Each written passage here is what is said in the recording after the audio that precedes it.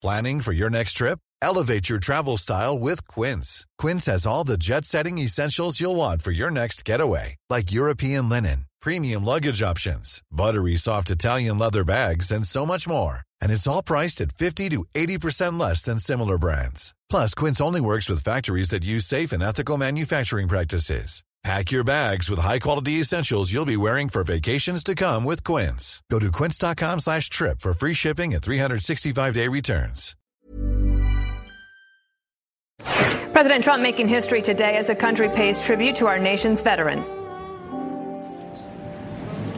I'm one of your biggest supporters, you know. I tell everybody that comes in this taxi that they have to vote for you. It is truly an honor to come back to New York City. I'm sure you're going to win, sir. Everybody I know is going to vote for you. You can shoot me.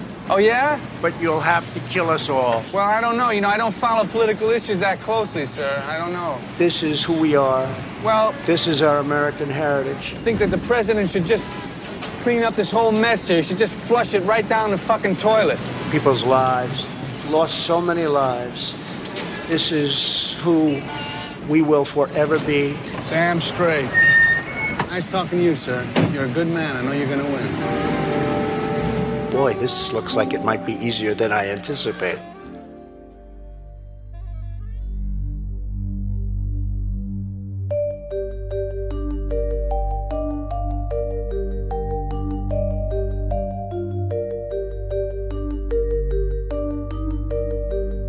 This is Intercepted.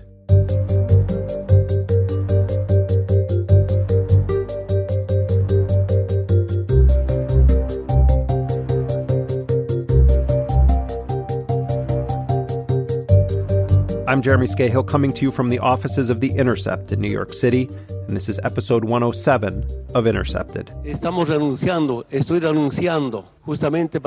Bolivian President Evo Morales has accepted asylum in Mexico for the time being, and he was greeted at the airport as a hero. On Sunday, Morales announced his resignation in a televised address to the country. He described the events as a coup d'etat.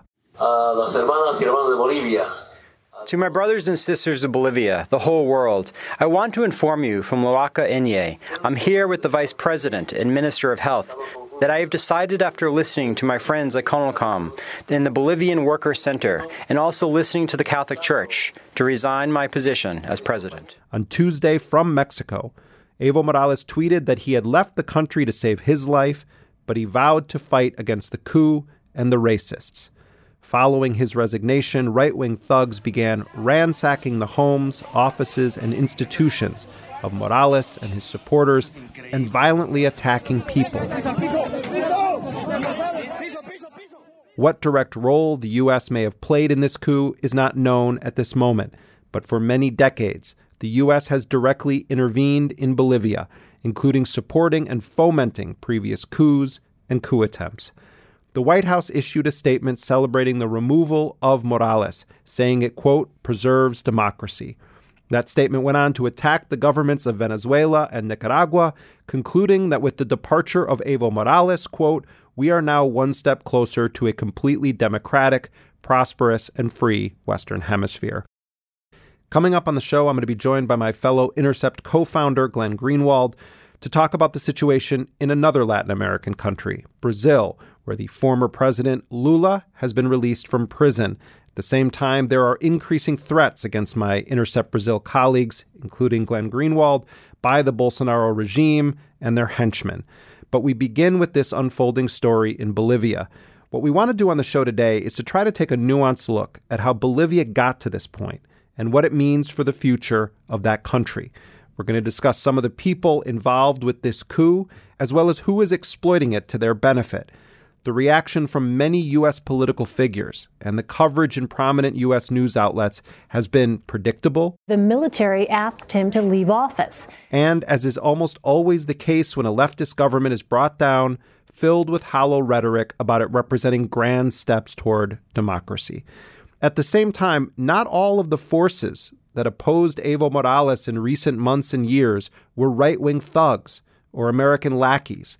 And it's important to examine all of this honestly, as many indigenous and worker organizations have been doing for a long time in Bolivia. The news surrounding these unfolding events in Bolivia over the last weeks are not as simple as the tick-tock of reported events would suggest.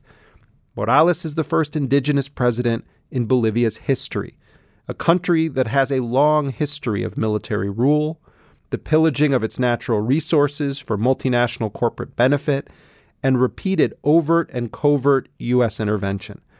Evo Morales' rise to the presidency was rooted in the strength and resilience of nonviolent resistance movements and indigenous social movements in that country. Joining me now to discuss all of this is Brett Gustafson. He's an associate professor of anthropology at Washington University in St. Louis. He studies the relationship between indigenous political movements and the Bolivian state. Gustafson is also the author of New Languages of the State and the forthcoming book, Bolivia in the Age of Gas. Brett Gustafson, welcome to Intercepted. Thanks so much for having me. Take us through a brief history of how we ended up in this exact situation where the military came and basically told Evo Morales, you're finished. If we look just recently at the latest elections, which were very contested, Evo Morales was running for a fourth term. He lost a referendum to change the Constitution and used the Supreme Court to do away with term limits. So many people saw his candidacy as fraught from the beginning. Nonetheless, the opposition mustered candidates and played along with the elections. During the vote count on October 20th, the counting system paused for a while. The opposition immediately cried fraud. When the count began again, Evo's lead moved above the 10-point lead threshold that would guarantee a first-round victory. One new triumph. We have won once again. We have achieved 4 consecutive election wins in Bolivia.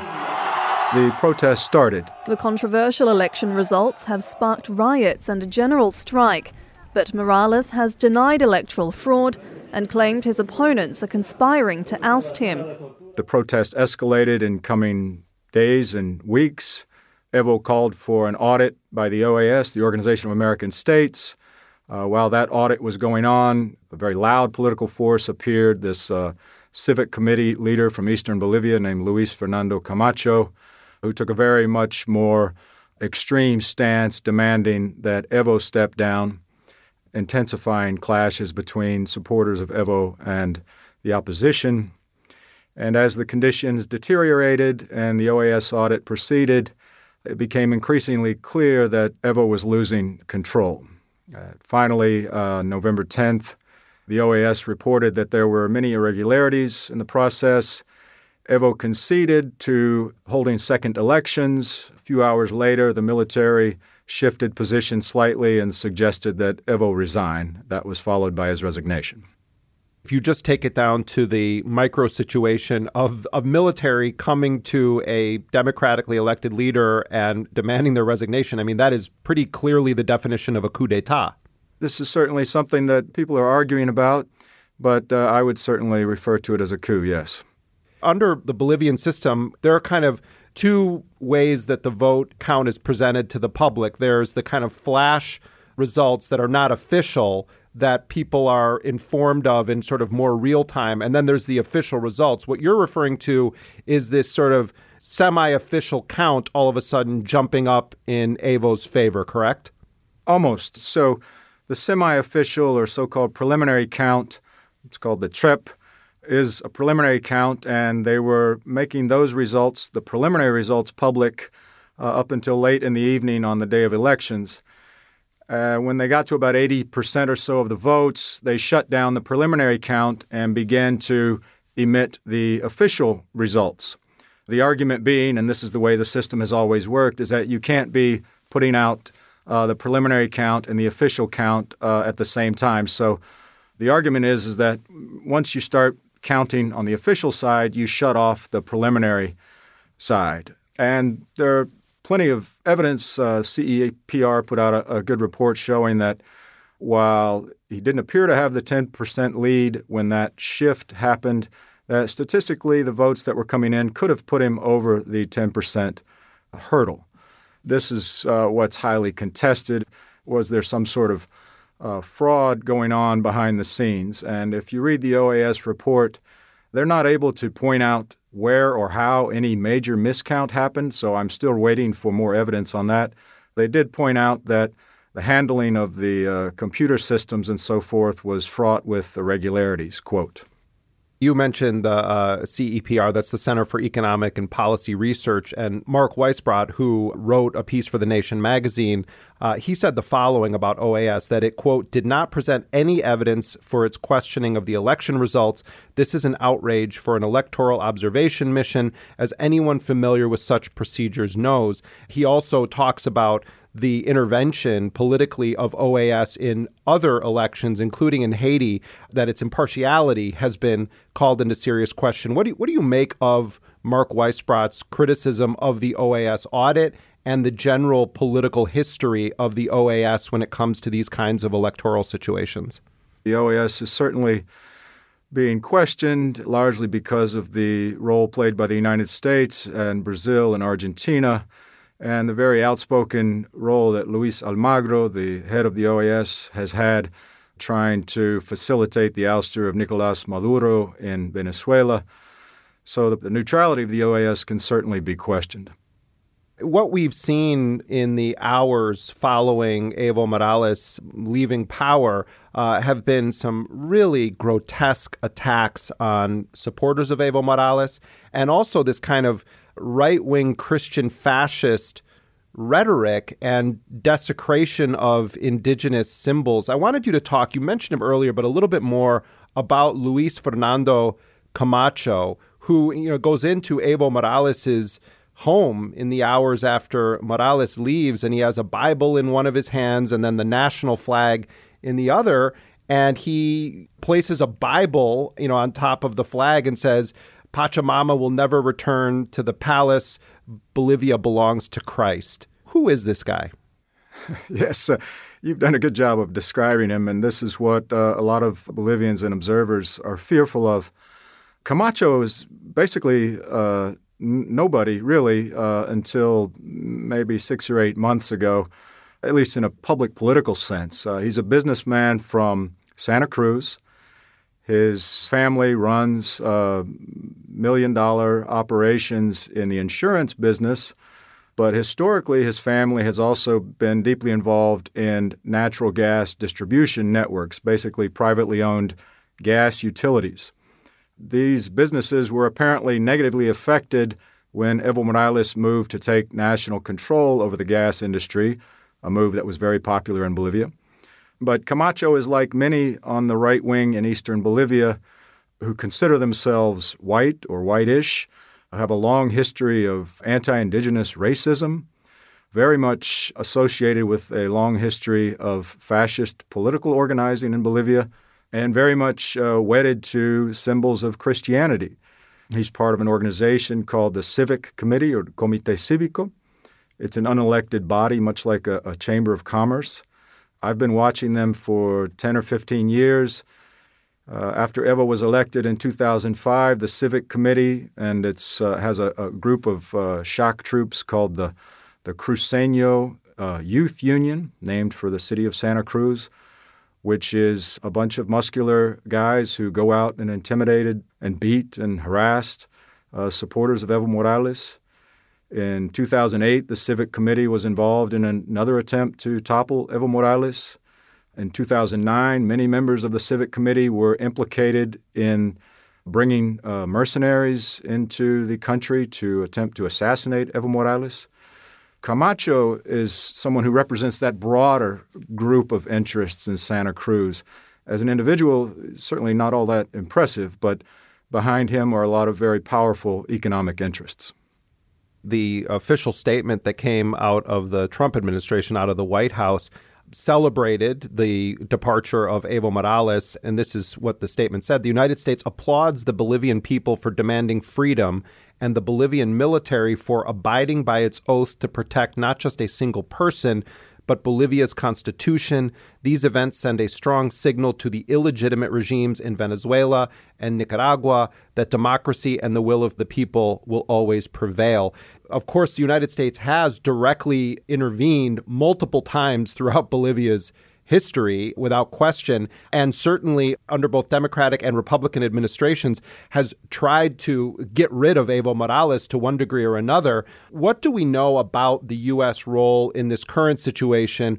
Is there a direct connection that we see yet, or is this the Trump administration celebrating this and now trying to take advantage of what has happened? What's your assessment? Certainly they're celebrating it and trying to tie it to their efforts in Venezuela and Nicaragua as well.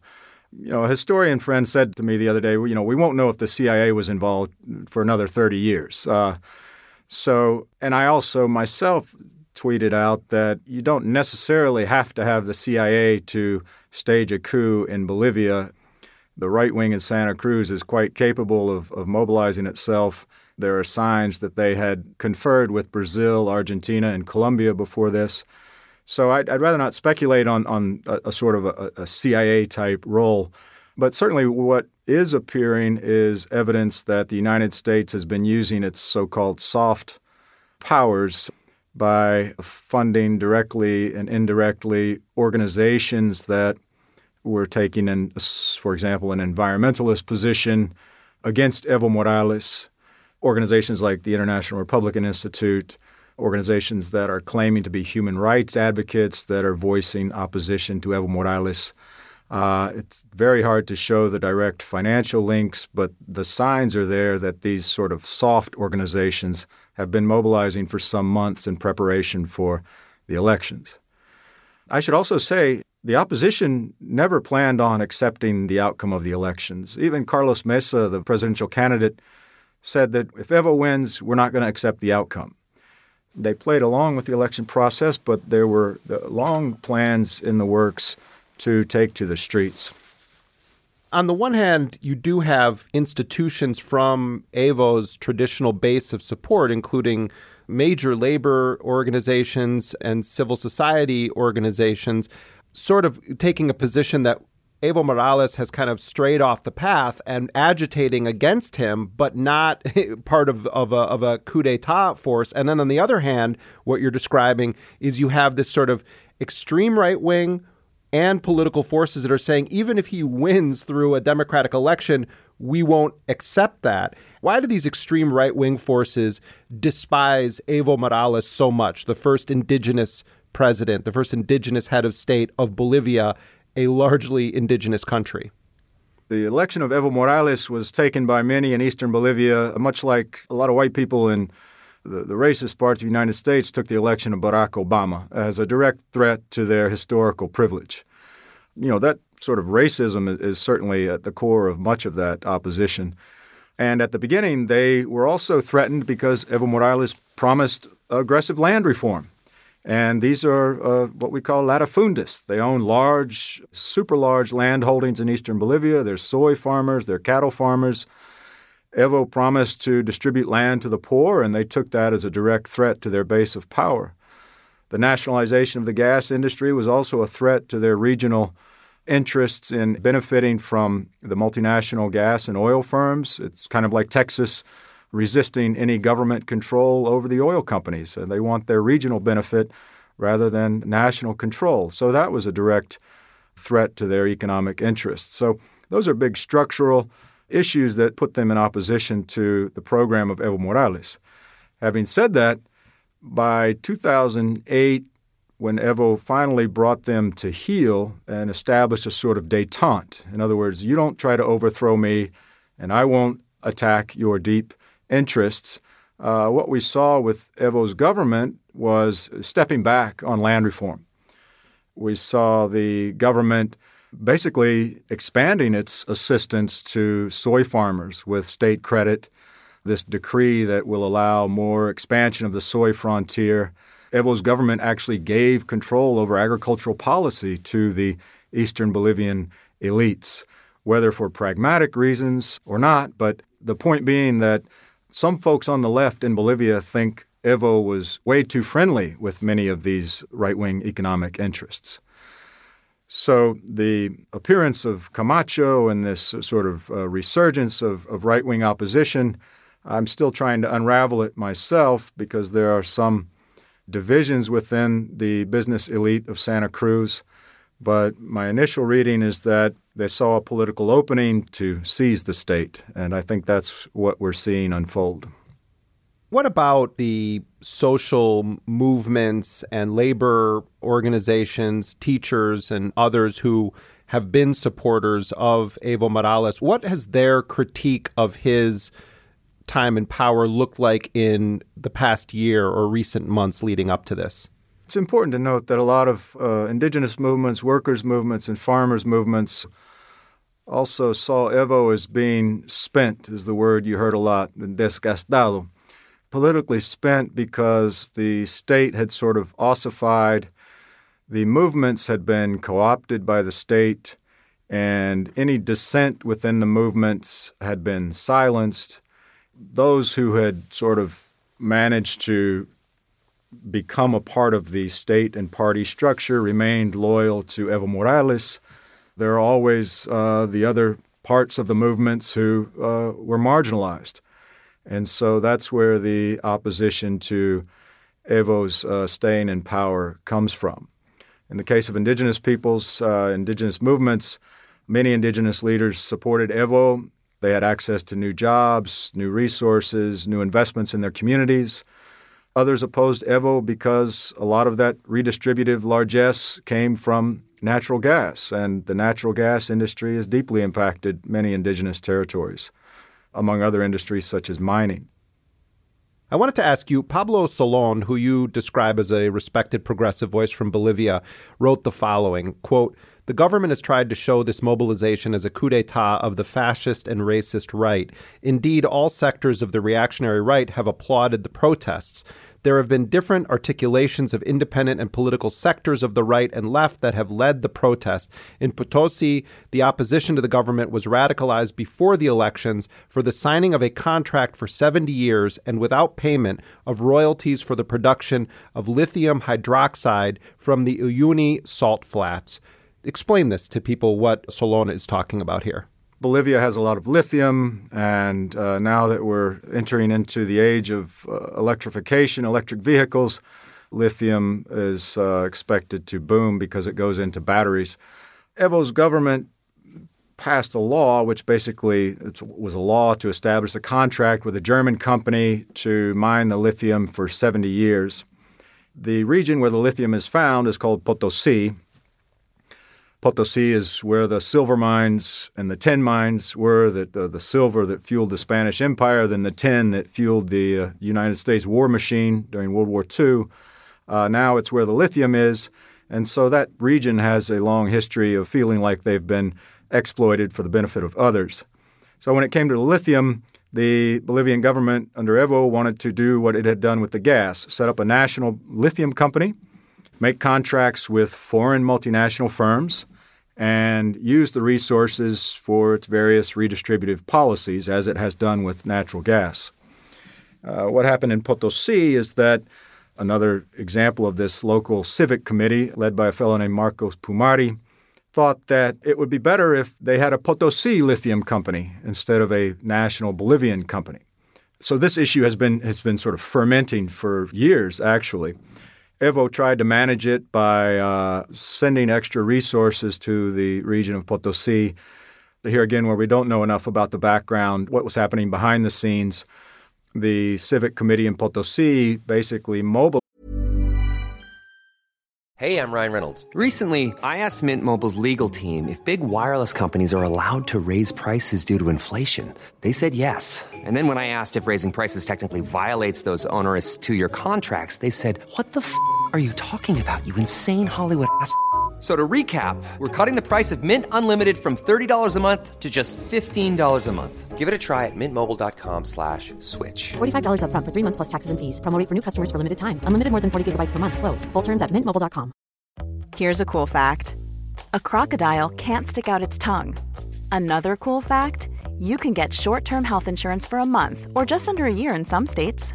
United Healthcare short-term insurance plans are designed for people who are between jobs, coming off their parents' plan, or turning a side hustle into a full-time gig.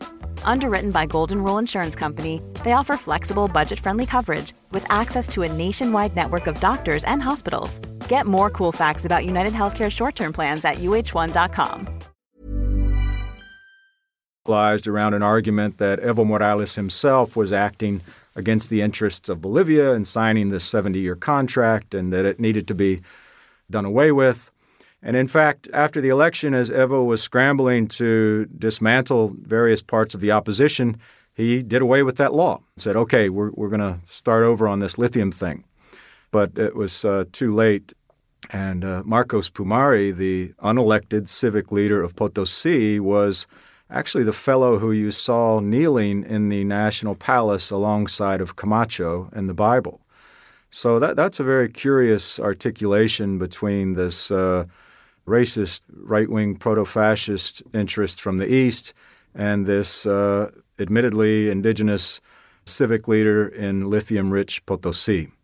In talking to Bolivian friends, the sense I have is part of the feeling now among people on the left in Bolivia is, yes, there are serious problems with what Evo has done during his time in power, particularly this latest term. But the alternative and what could come next is going to be so horrifying for this country, and so much progress is going to be rolled back, that this is basically an almost unspeakable disaster, even with all of the problems of Evo Morales, because it does seem like with a Donald Trump in power in the U.S., with a Jair Bolsonaro in power in Brazil, with the United States posturing against Venezuela and Nicaragua and other countries the way that it is, that Bolivia now could be completely taken over by corporate interests and far-right political figures, and it will just erase all of the documentable progress that has been made in the country on poverty and other issues during the reign of Evo Morales. I'm wondering your thoughts on that analysis.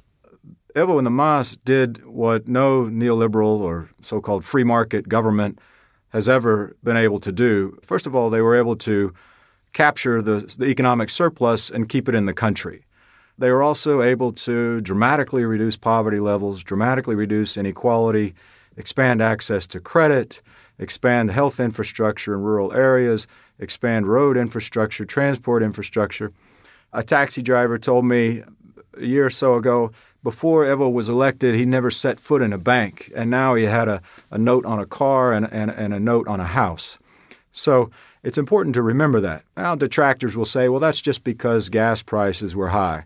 Well, it's not true. It's because of the state policies for redistributing that gas wealth. So that's something that the neoliberals are going to be trying to do some revisionist history on, and we need to stay vigilant about documenting the progress. Now, having said that, going back to your question about the future and is this a disaster, Bolivian social movements are some of the most organized, disciplined, and fearless on the continent. So whatever government emerges out of this, if it takes some, quote, neoliberal position or attempts to restore the kind of racist model of rule that characterized the country for centuries, the social movements in Bolivia are going to give them a really hard time. So I am not foreseeing disaster and apocalypse. I certainly foresee some instability and conflict, but I have a lot of faith in Bolivian social movements. What should people, as we watch the news coming out of Bolivia, but also now out of Mexico where Evo Morales is, what are some of the things you're going to be looking to that are significant to follow? Well, I've already seen that the PAN, the right-wing party in Mexico, is raising a fuss about this, even though Mexico has a long history of providing refuge to people persecuted by military dictatorships. But I think, as you saw the reception of Evo Morales in the International Airport of Mexico City,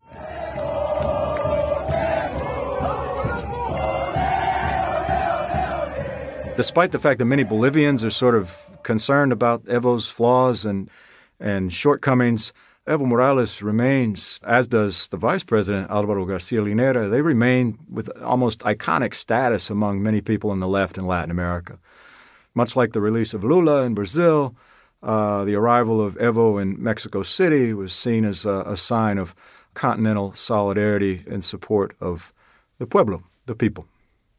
Well, it'll also be interesting. I mean, you talked about your colleagues saying that it may take 30 years to find out what, if any, role the CIA played. I think we may learn things before that, and it'll be interesting to watch how this unfolds. But I really appreciate your analysis and taking the time to speak to us. Well, thanks, Jeremy. I'm a big fan, and hopefully you can dig up something before we do. And if you do, I look forward to reading it.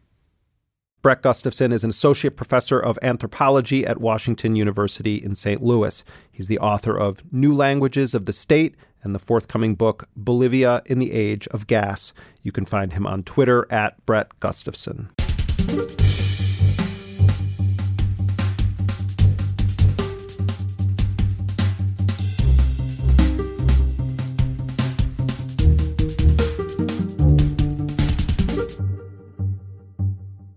Just a heads up for our listeners, we also have put out a bonus episode of this show on the case of Rodney Reed.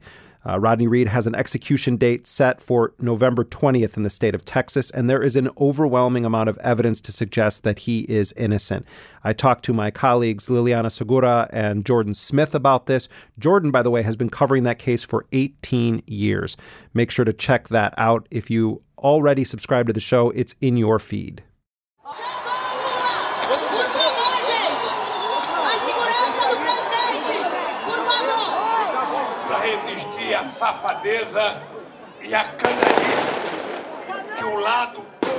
Last Friday in Brazil, Luiz Inácio Lula da Silva, universally known as Lula, was released from prison. His freedom, following a year and a half in prison, came a day after Brazil's Supreme Court abolished a politically charged change to the rights of people accused of crimes. In Brazil, it was long-standing law, enshrined in the Constitution, that people had the right to remain free until all of their appeals were exhausted. That law was altered in February of 2016, ultimately paving the way for Lula's imprisonment after being convicted in a sweeping and dubiously run corruption probe. Since Lula has not exhausted all of his avenues for appeal, he was released following that Supreme Court decision. It's also abundantly clear that the reporting over the past months from The Intercept Brazil about the abuses of power of the current Justice Minister, Sergio Moro, had a major impact in winning Lula's freedom. Moro was the top judge in the case that sent Lula to prison. Lula appeared poised to once again win the Brazilian presidency back in 2018 on the Workers' Party ticket, but then he was locked up. The Intercept Brazil's reporting has revealed clearly that the entire anti-corruption investigation that led to Lula's imprisonment was itself corrupt. I'm joined now by my friend and colleague, fellow Intercept co-founder Glenn Greenwald. He spearheaded the incredibly important reporting by The Intercept Brazil, and he is now under threat of attack from the Bolsonaro regime and its supporters. In fact, one of these people, a right-wing journalist, attempted to physically assault Glenn during a radio show just last week. Glenn Greenwald, thanks for joining me. Great to be with you, Jeremy. So let's begin with the latest news out of Brazil, the freedom for Luiz Inácio Lula da Silva, Lula. What happened there, and what does this all mean? So there's a technical legal aspect to it, and then there's a political journalistic one. The technical legal aspect is that the Constitution in Brazil says that you cannot be imprisoned when you're convicted of a crime while you have appeals pending. In other words, until all of your appeals are exhausted. And the anti-corruption probe run by Sergio Moro, who's now Bolsonaro's justice minister, and this team of prosecutors disregarded that. And they just started imprisoning people after they lost their first appeal, which is the case was with Lula. They ordered him imprisoned after he lost his first appeal, even though he had 3 left. And the Supreme Court ruled not for Lula, but for everybody that because of the Constitution's clear language, you can't put people in prison until their appeals are exhausted, absent some violence or some likelihood that they're going to injure somebody or impede the investigation. And once they ruled that, a judge said that's not Lula's case, and they released him.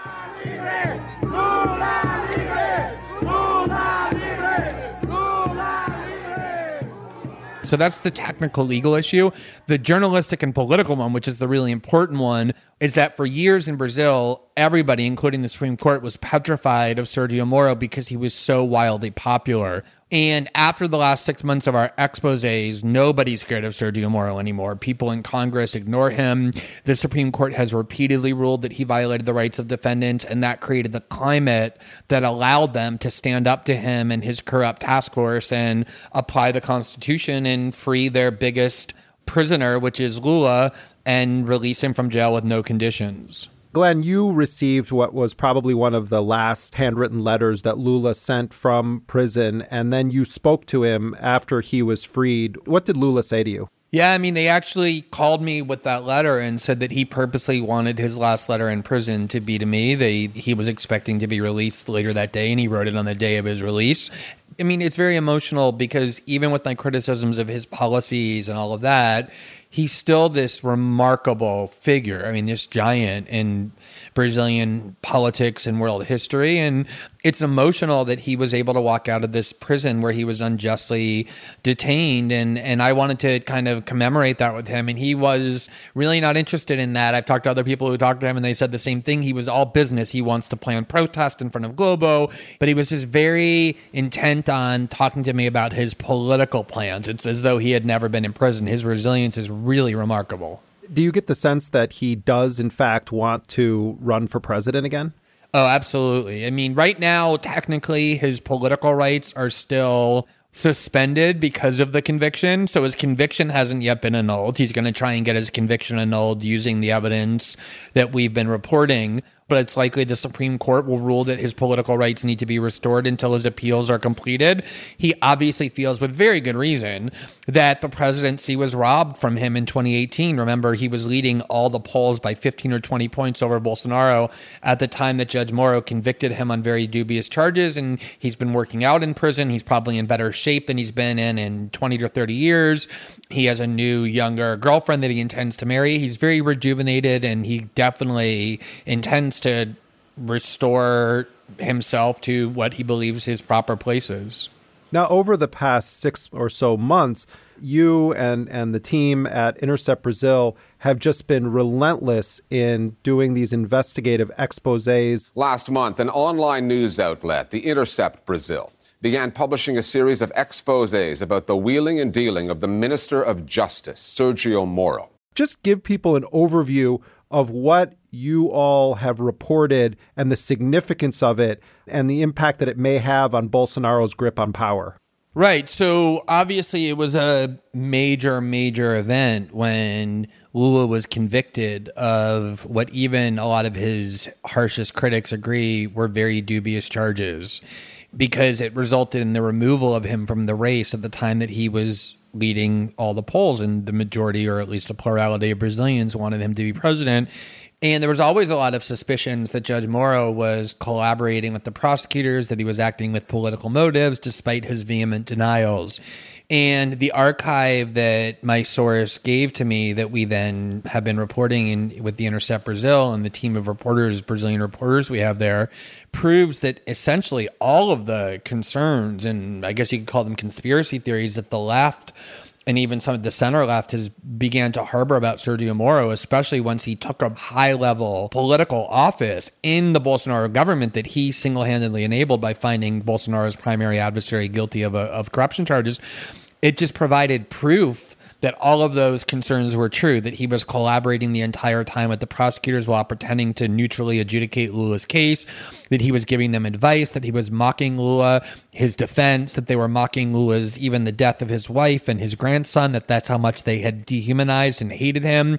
Essentially, Judge Moro was not a judge. He was secretly commanding the prosecutorial task force, not just in Lula's case, but in many, many others. The prosecutors were constantly violating their ethical constraints, trying to profit off of the fame that they got from winning. Just continuous exposés showing that there was massive corruption inside this anti-corruption probe that has really changed Brazilian politics in a fundamental way over the last 5 years. And the fact that Moro is definitely the second most powerful person in Brazil, and arguably the most powerful, even more than Bolsonaro, obviously made the reporting extremely polarizing, and it dominated headlines for months. And to this very day, a lot of people think we ought to be imprisoned or worse for the reporting we did.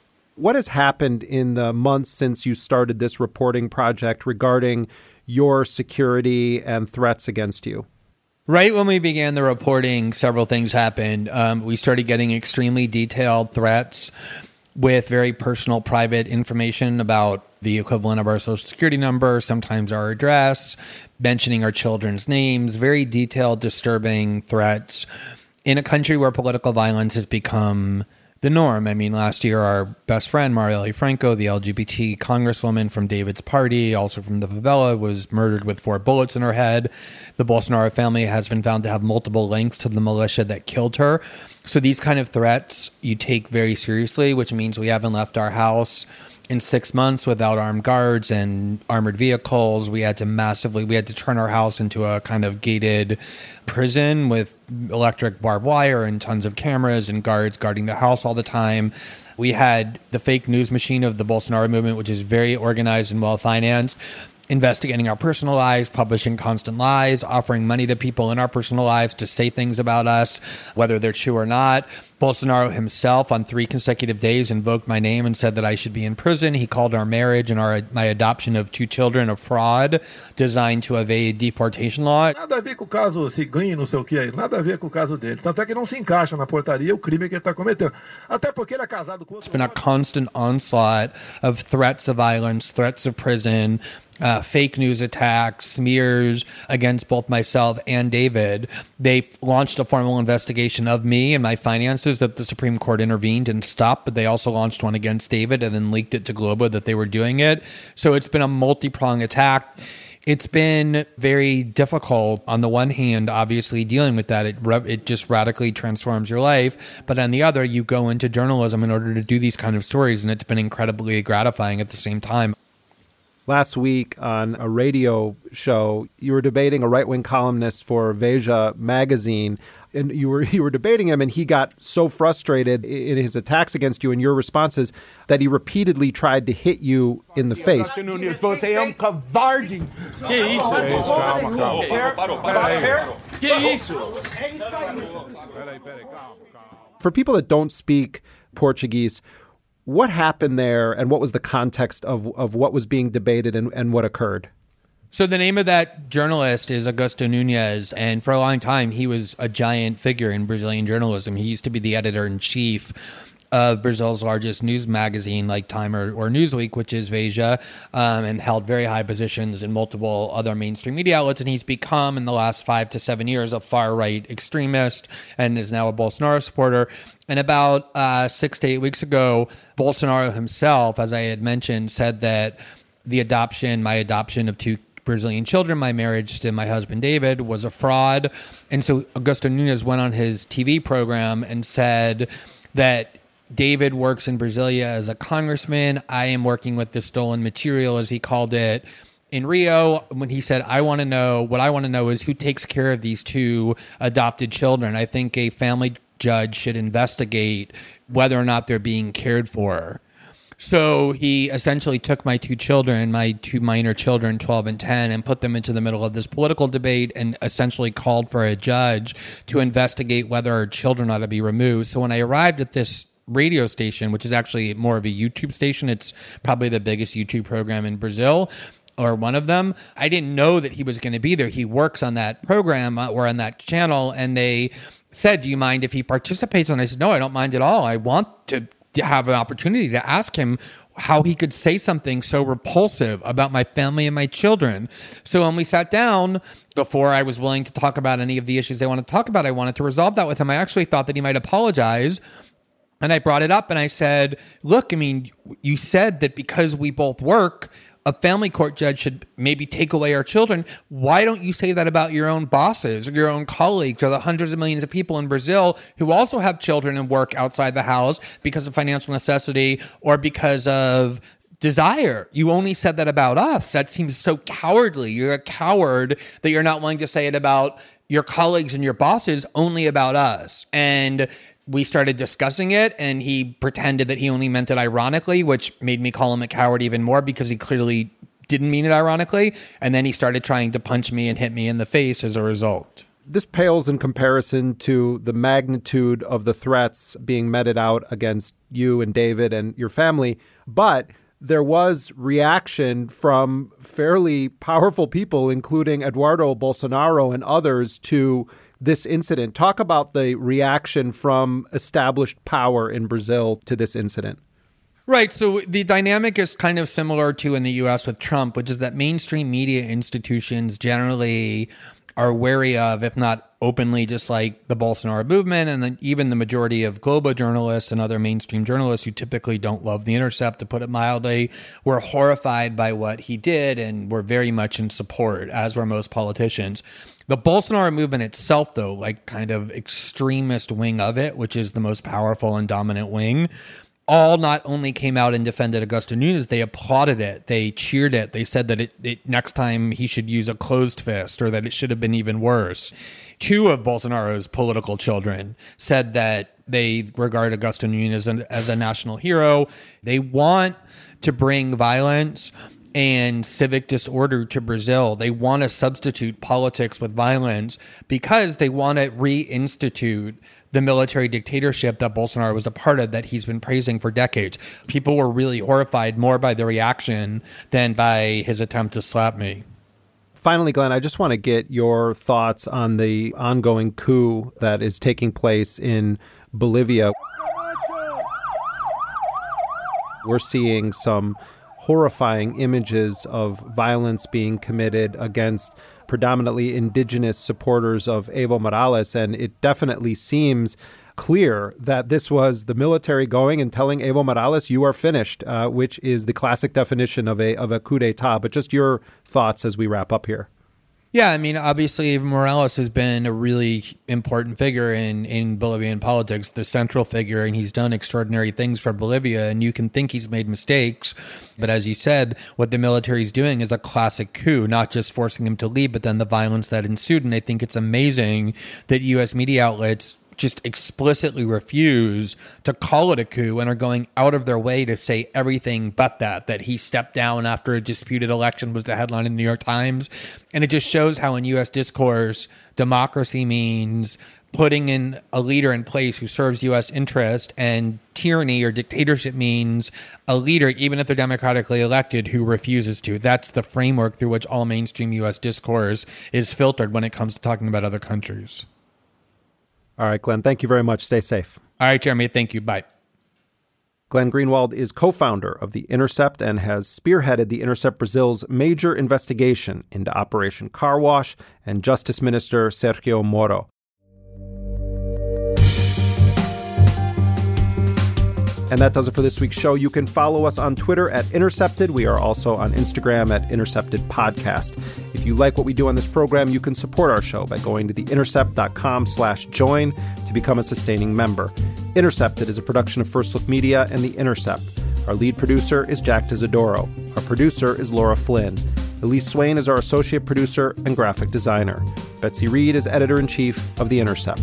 Special thanks to Daniela Crespo. Rick Kwan mixed the show. Transcription for this program is done by Nuria Marquez Martinez.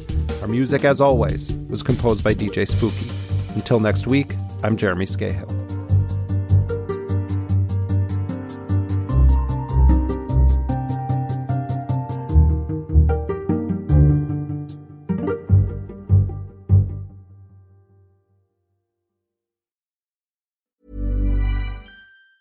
Planning for your next trip? Elevate your travel style with Quince. Quince has all the jet-setting essentials you'll want for your next getaway, like European linen, premium luggage options, buttery soft Italian leather bags, and so much more. And it's all priced at 50 to 80% less than similar brands. Plus, Quince only works with factories that use safe and ethical manufacturing practices. Pack your bags with high-quality essentials you'll be wearing for vacations to come with Quince. Go to quince.com/trip for free shipping and 365-day returns.